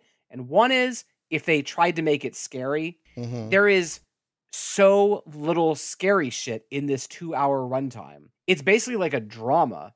And two, if they just gave the priest a bit of a character arc or a story or fucking something, right? Because like in the first Exorcist, it's all about this priest who's like, I don't really believe in supernatural shit. And then like by the end of the movie, you're like, oh, he fucking believes now, right? But like, yeah, if I just cared about this dude and his mission, but he's like, I gotta help Regan, and I'm sitting on my couch being like, help her with what? Like, she seems fine. What the? In fact, she was totally fine, asshole, until you showed up and made her put on the weird glowing machine. You caused all this shit. Well, and what's her name even says that, the Sharon character, because he goes back to New York and she's like, if you hadn't shown up, nothing would have happened. Like, she expresses exactly what you're expressing later in the movie. So yeah, I guess when I went into this movie, I really thought I was going to watch the story of like Linda Blair gets possessed again and they call in a new priest. And I kind of just wish I got that. Instead, I got this bizarre, like, fever dream is the only word for it. And I know there are other movies that are in the same category of weird fever dreams. I feel like Dust Devil, if you've ever seen that, is sort of like this movie, right? Yeah. Or The Visitor. Yeah. The Visitor, yes. Big time. Yes. It's just like The Visitor. That's a perfect example. If you like that, you're going to love this movie. Oh, yeah. I do like that stuff, which is why I do sort of enjoy this movie. So what we learn here at this locust lab is basically that there's a good locust that's like a cricket, and James Earl Jones talks about how the good locust is going to hopefully kill all the bad locusts or whatever. And, you know, it's all a metaphor for Regan. Regan is the good locust. That's what we learn. And so Father Lamont's like, I gotta go save Regan. Like, why this whole trip was just to learn that he needed to save Regan, which he already basically knew he had to do anyway. So the next section of the movie, which is another 30-minute chunk, is the race to save Regan. So after Regan has collapsed on stage at her tap dance review, they took her to recuperate at the crazy lab. She's like lying in a friggin' like bed with an IV at this fucking insane psychiatric wing Why they didn't just take her to a normal fucking hospital, who knows? But that's where she is. And she gets out of bed and she steals the synchronizer and like puts it in like a shopping bag. And like the lady at the door is like, "Hey, Reagan, where are you going?" And she's like, "It's fine." And she just like, and nobody like chases after her. And so she ends up meeting Father Lamont in this like creepy hotel room, which is really sketchy. So they can have their like secret synchronizing session, which, it just feels all wrong in so many ways, especially in this day and age. Yeah, so they have another synchronizing session and they realize that they've got to go to Georgetown or something. Even I forget what they see here. Oh, you know what it is? It's Father Merrin, and he's like, "Father Lamont, you have to act in my behalf now." Like Max von Sydow's talking to Richard Burton from Beyond the Grave. Again. Wait, really? Yes, that's what happens. It is so bizarre how I watched this less than 24 hours ago, and I was like stone sober and awake, and I cannot remember that. In fact, I was going to ask you guys, does Max von Sydow say anything in the movie? He does. Okay. He has a bunch of lines, actually, yeah. Yeah, I guess. It's just what happens, Rodney. It's just what happens when you watch this film. It's so weird. I feel like I'm starting to wonder if maybe the film is like the synchronizer, and there's actually like I'm actually being hypnotized by watching it. You definitely are. Yes. And like maybe I woke up today really wanting to watch other Warner Brothers films. So I just want to give you the comfort of knowing that this is the experience that I've had with the film, your exact experience that you're talking about, and I know Jen has felt the same way. Yep. It's impossible to really pay attention to what's going on in this hour of the movie. It's like these 2 half-an-hour segments where just the details are completely impossible to grasp onto because there's no connective tissue between the scenes. You don't know why you're going from scene to scene. That's why you don't remember, because you're like, how did I get here? And you're like, you kind of don't care because you're just like, all right, I'm in another crazy place. All right, they've got the synchronizer again. Oh, there's Max von Sydow. He's saying that you have to protect Reagan for me. Okay, the only reason I know is because I watched this twice. And then the second time I watched it, I'm like, really pay attention. Like, what's going on? Because I knew nobody else would know. So I'm like, I got to know what's happening. And thank you for your service, Sebastian. You're welcome. Somebody had to do it. So what this leads to is what my wife cleverly dubbed as the planes, trains, and automobiles section. Because... Is this the part where you find out where Pazuzu's family died and he's homeless? Yes. Pazuzu is John Candy. It ends with Max von Sydow just being like, why don't you just come on over to my place, Pazuzu? Oh my God. And in Planes, Trains, and Automobiles, John Candy turns into the devil in that one scene in the car. Mm-hmm. Yeah, that's right. There you go. There's a connection between these movies. There's the connective tissue. Right there. Is that a Warner Brothers film? Because if it is, it might holy be. Shit. So yeah, we've got our 2 sets of characters racing to Georgetown to the original Exorcist location. We've got Father Lamont and Linda Blair, Reagan, and they're like going by train, so it's taking them a long time. So in order for them to justify how Louise Fletcher and Sharon don't reach Georgetown before them, all these things happen to stop them. Like they're driving in a car and there's a car accident on the road, and this like guy wanders out of the accident and is like, I need a doctor. Are you a doctor? And Louise Fletcher is like, I'm a doctor. And then Sharon's like, I guess we're not worrying about Reagan then. I know. At this point in the film, does the doctor believe in Pazuzu or not? I was unclear. Most of the movie, she's like, it's just science. There's no point to Louise Fletcher's character at all. Like, she really doesn't do anything. But without her, Sebastian, there would be no synchronizer. There'd be no synchronizer, but That's right. And that plays a fairly large role. Her position is that Reagan is suffering from mental problems. Right. That it's not demon possession. She's the skeptic character. She's our Scully, so to speak. But it's not really clear. It's just kind of what you gather from a few scenes between her and Father Lamont. But yeah, so they're racing towards Georgetown, and all these obstacles are getting thrown in their way. They get in a plane, and there's like an almost a plane crash. Like they're in midair, and then suddenly the plane starts like going bucking and weaving, and they're like, ah! And we get these kind of amazing like model shots of like a plane flying through like a fake sky. I kind of love it. It's just so fucking crazy. Are we to believe that Pazuzu is causing all of these, like 100%? Yes. Okay. Yeah, that's what I thought, but I just, wanted to make sure I was on the right track. Yeah, Pazuzu don't want them coming there. Mm-mm. Did you notice how like dirty the walls of the airplane are?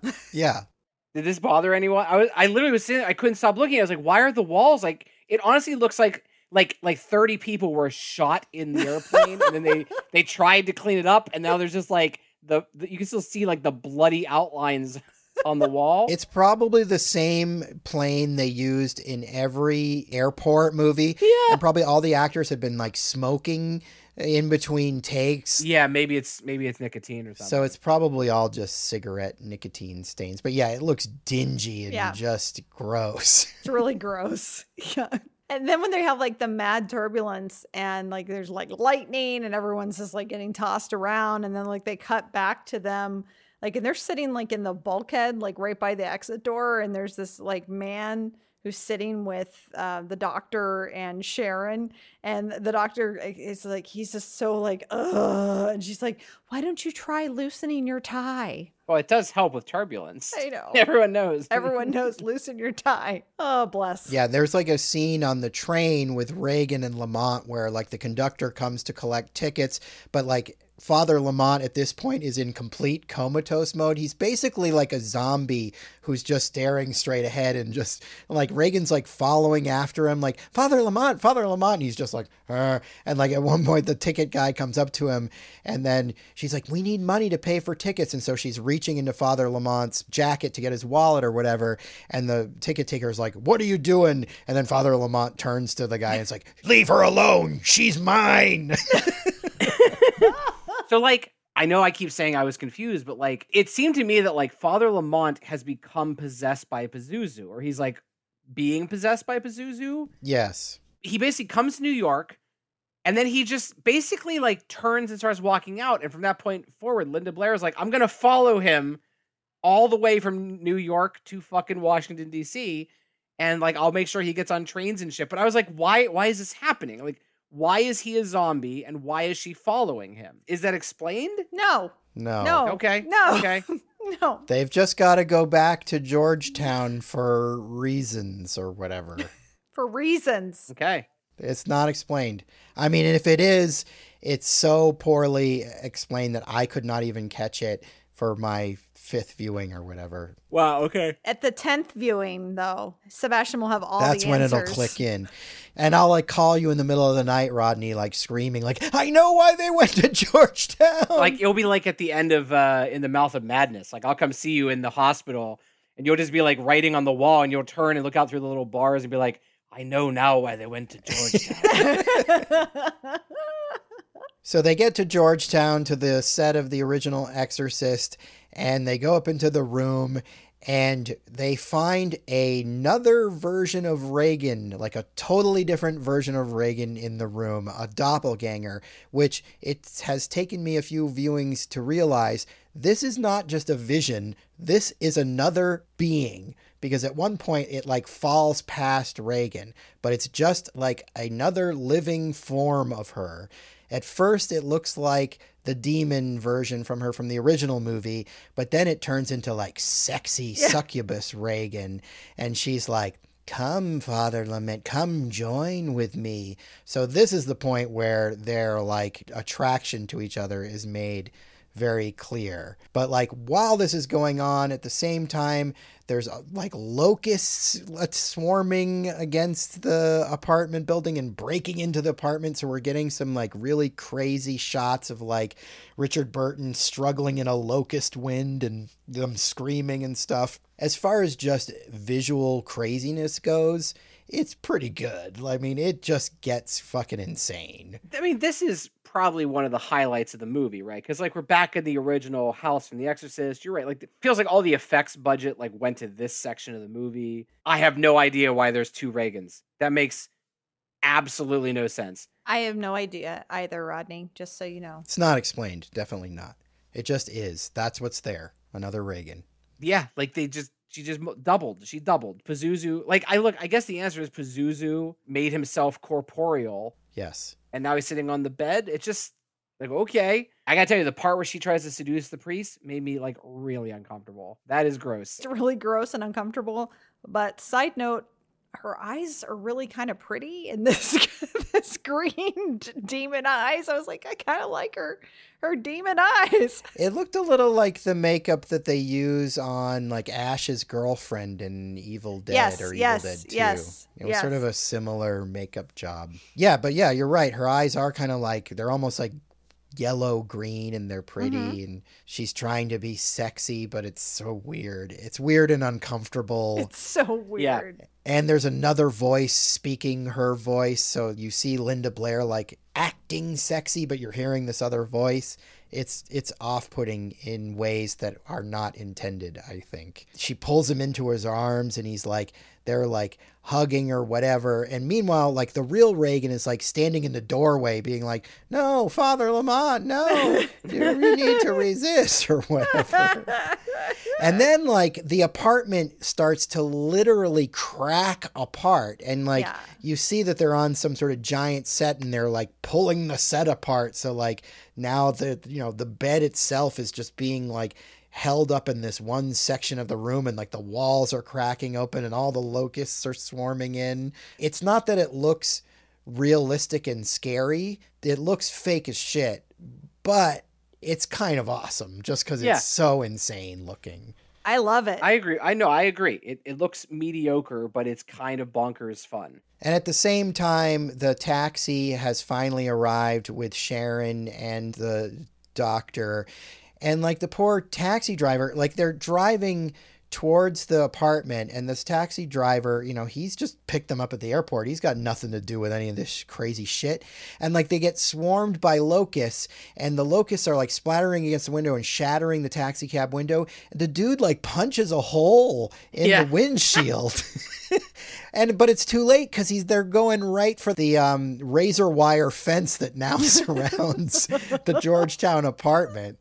First of all, when they get into the cab at the airport, he says like, "Where are you going?" And they say the name of the street, and he reacts like, "You sure you want to go there?" Yep.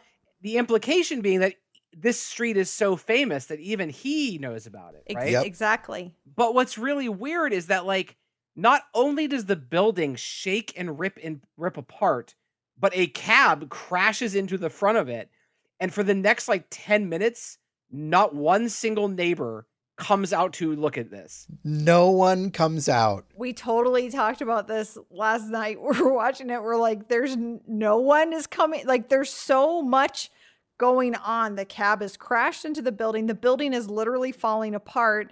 Sharon set herself on fire. Like there's a fire burning out front. There's just like 5,000 things going on, and it's dead. There's nobody at all. Dr. Gene Tuscan is like covered in razor wire because the cab has smashed through the thing, and the poor cabbie's dead. I know. And like Gene Tuscan has got to pull herself out of this razor wire while friggin' Sharon is lighting herself on fire. It's film symmetry because the movie opened with a woman burning to death. Right. And you close with it, Sebastian. I get that. This is why you need me on the show. Cinema symmetry with Rodney. Although, to be fair, the movie keeps going, so it doesn't actually end there.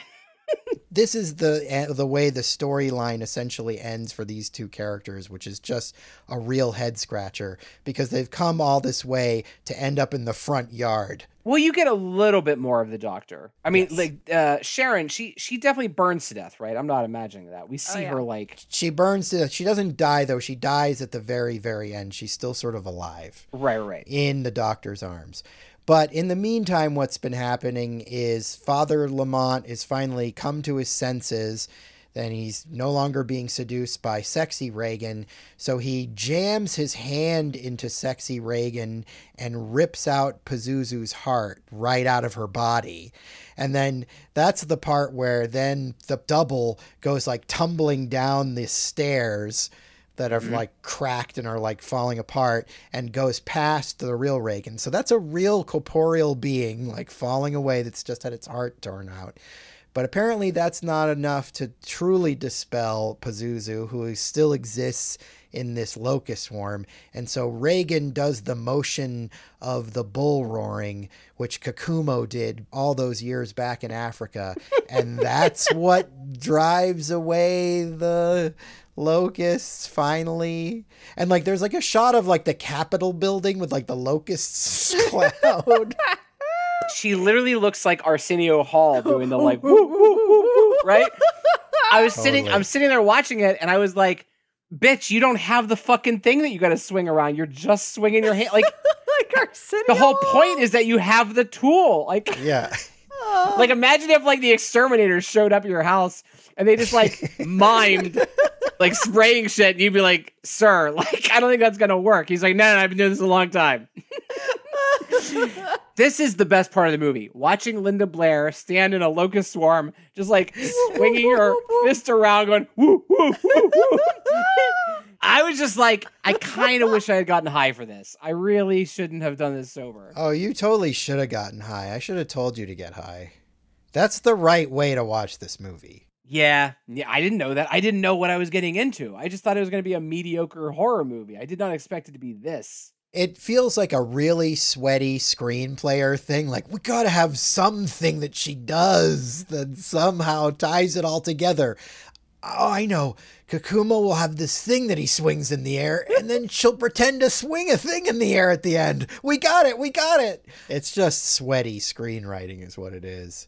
But it's kind of awesome. It's great. So yeah, the spirit of Pazuzu is dispelled by Reagan's bull roaring, and they all sort of gather in the ruins of the Georgetown house. Nobody's come out of their apartments even at this point. Like, nope. There's literally been like post-apocalyptic style destruction. Like the background of the set looks like a post-apocalyptic movie. It's like Washington like in the background, and it just seems like we're in a fucking post-apocalyptic movie.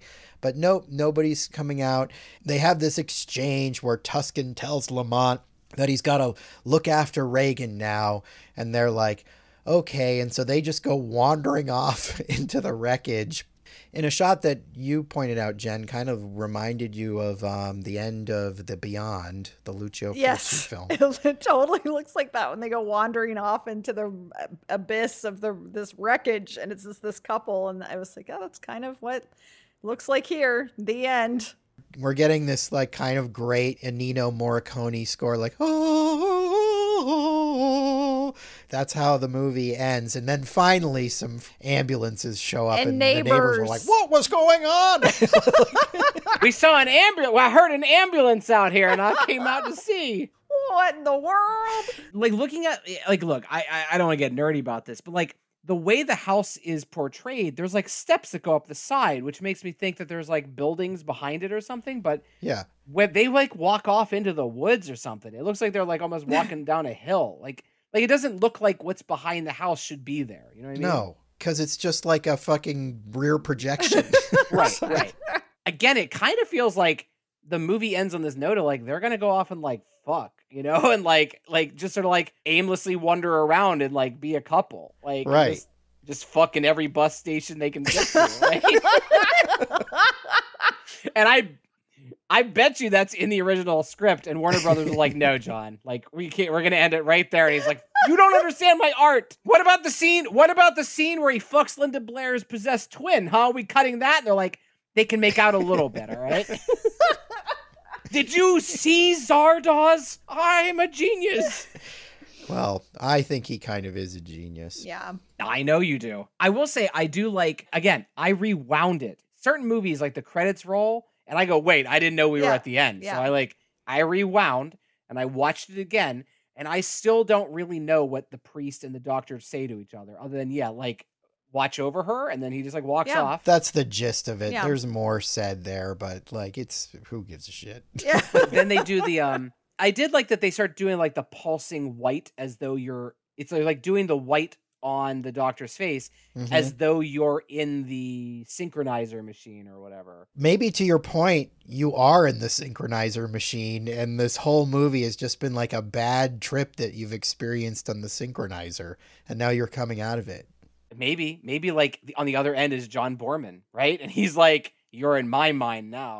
Dude, fuck all that Matrix bullshit. Like, are we in the Matrix? I say, are we all being kept in the synchronizer? That's going to be like my red pill, blue pill conspiracy bullshit. Dude, we're all being synchronized by the government. Some of my other favorite parts in this movie are how like people can just like they'll be in the synchronizer and they'll just like take it off and someone else will jump in. Yeah. And they'll be like, all right, they're like tapping in their partner, like, okay, I'm gonna go into her mind now. And I'm like, dude, don't bogart the synchronizer. And then they'll be like, okay, so Linda Blair's like in deep trance mode. And they're like, okay, Linda or Reagan, you bring the priest down to where you're at. And she's like, okay, now you're going to take a deep breath and go deeper. I'm like, wait, you're already hypnotized, but you're now in charge. Like the rules are very messy, very messy. Messy? This film? I don't believe it, Rodney. There's no mess in this film. Everything makes Airtight. sense. Airtight, connective tissue. I looked it up also. Those are not real devices. You cannot buy them. Oh. What? So, yeah, that was a big disappointment. And they're not on Amazon? Me and my wife were going to have a really fun date night.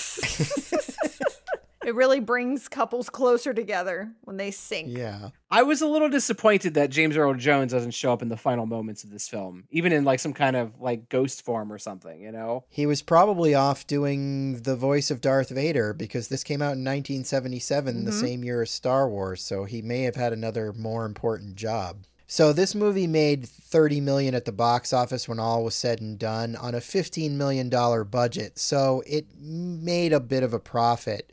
But Tentpole Trauma is also about movies that are critically reviled, and this movie's critical response was toxic.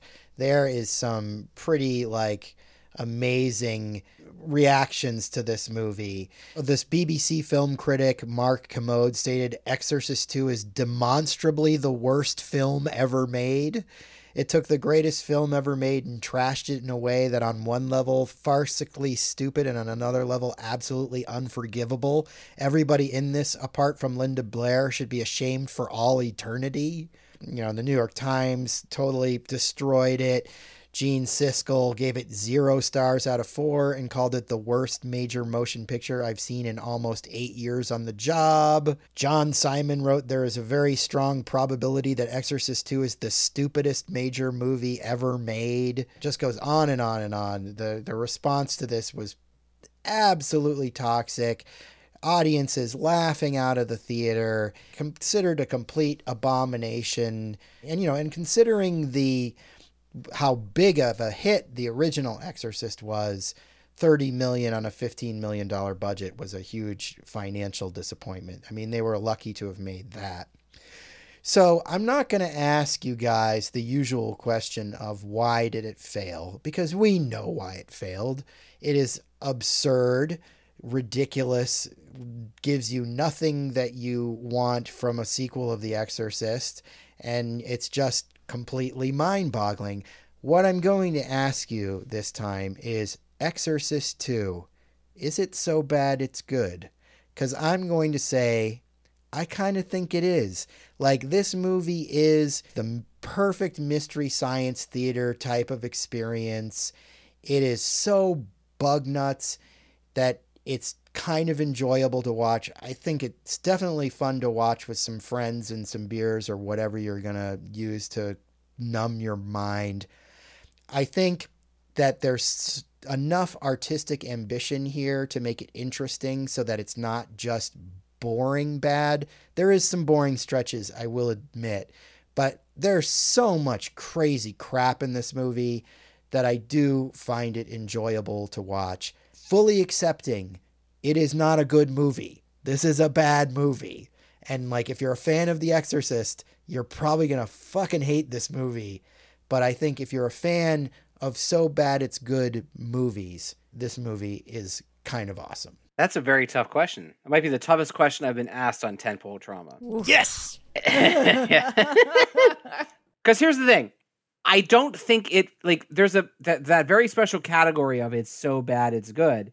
It sort of requires a certain amount of laughability, right? Like you're laughing at the film because it's so bad.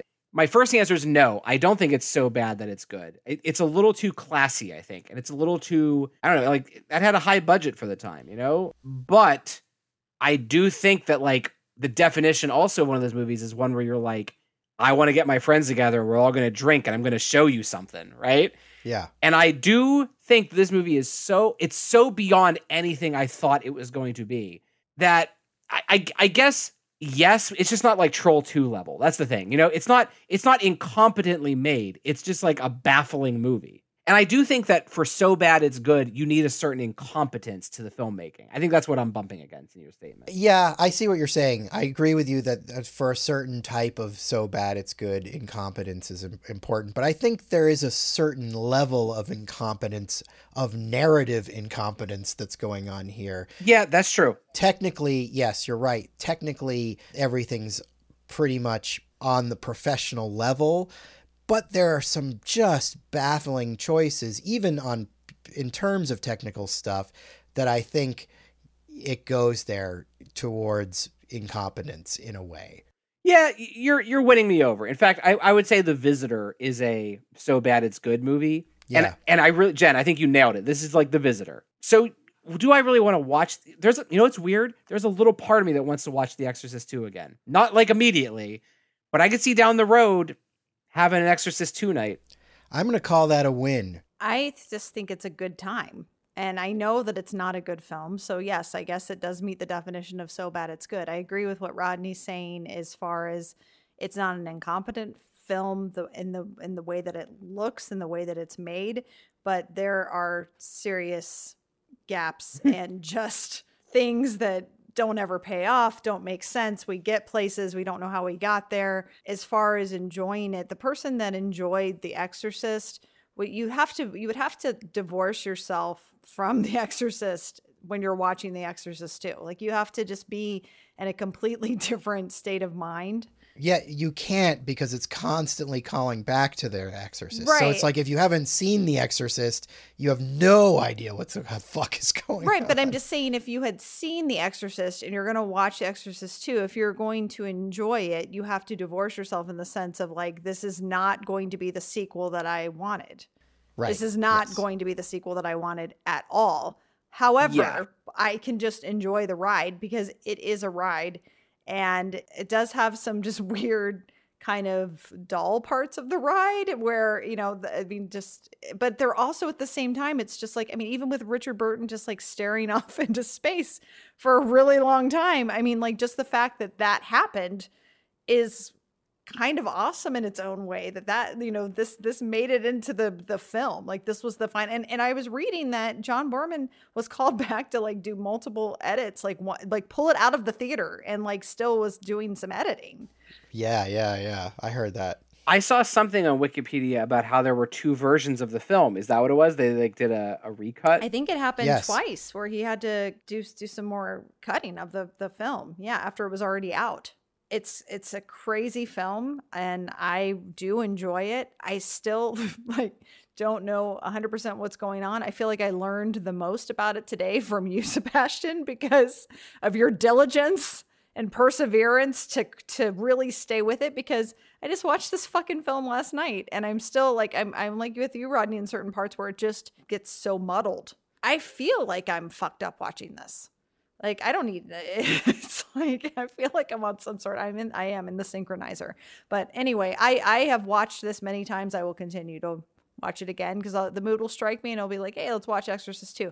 Plus, it's got a fucking kick-ass score. Yeah, the music is good. And like, I still think the cinematography is pretty good. There are a lot of really cool looking sequences, Yeah, there's great imagery here, for sure. Yeah. One thing we didn't bring up, and I'm a little curious about, is how come like the Pazuzu statue from part 1 is not in this movie? Don't have an answer for you there, Rodney. Well, that's why I come here. I come here for answers. Even the statue didn't want to be in this. Even the statue. Right, the statue was like, I'm not going to be in this fucking movie.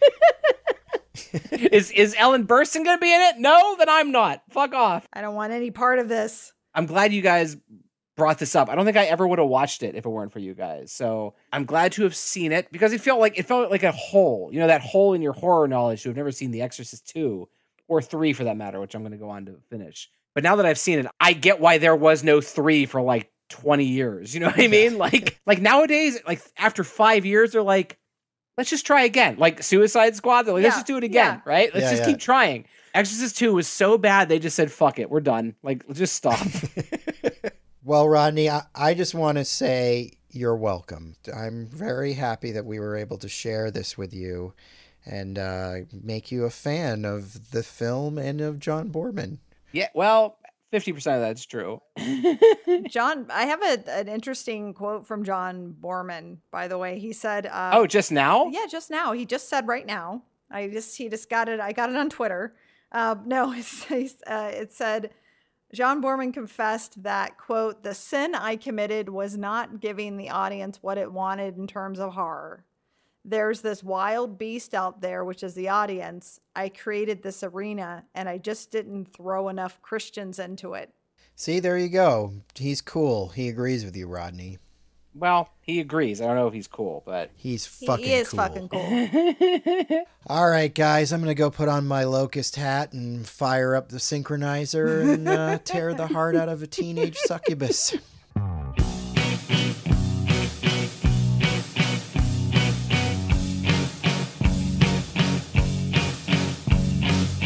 That about does it today for Tentpole Trauma. If you like what you heard, check out our social media presence on Instagram, Facebook, and Twitter. Just look for Tentpole Trauma. That was easy, wasn't it? If you like us, hit subscribe and leave us a sterling review on iTunes, if you dare. If you really like us, head over to patreon.com and get involved in one of our fabulous tiers. You'll be glad you did. Want to communicate with Tentpole Trauma? Send an email to tentpoletrauma@gmail.com. We'd love to hear from you. And who knows, one day you may even get your email read on one of our shows. Well, thanks for listening, and we'll see you real soon.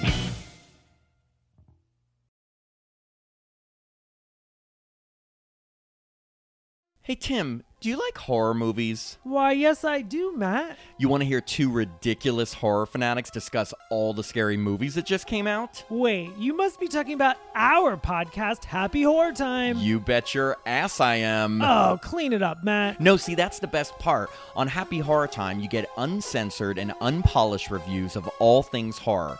We find all the latest releases, we watch them, and then discuss them in our real talk kind of style. AKA, we're crazy. That too. And don't forget, we also interview classic horror stars and insiders, asking them all the questions you've always wanted to know, but were afraid to ask. Like when Felissa Rose from Sleepaway Camp told us how they found her stand-in for that big reveal at the end. Yep, you gotta listen to find out. Check out Happy Horror Time, a podcast for horror lovers. Or anyone who just wants to have a good time. Because anyone can have a happy horror time.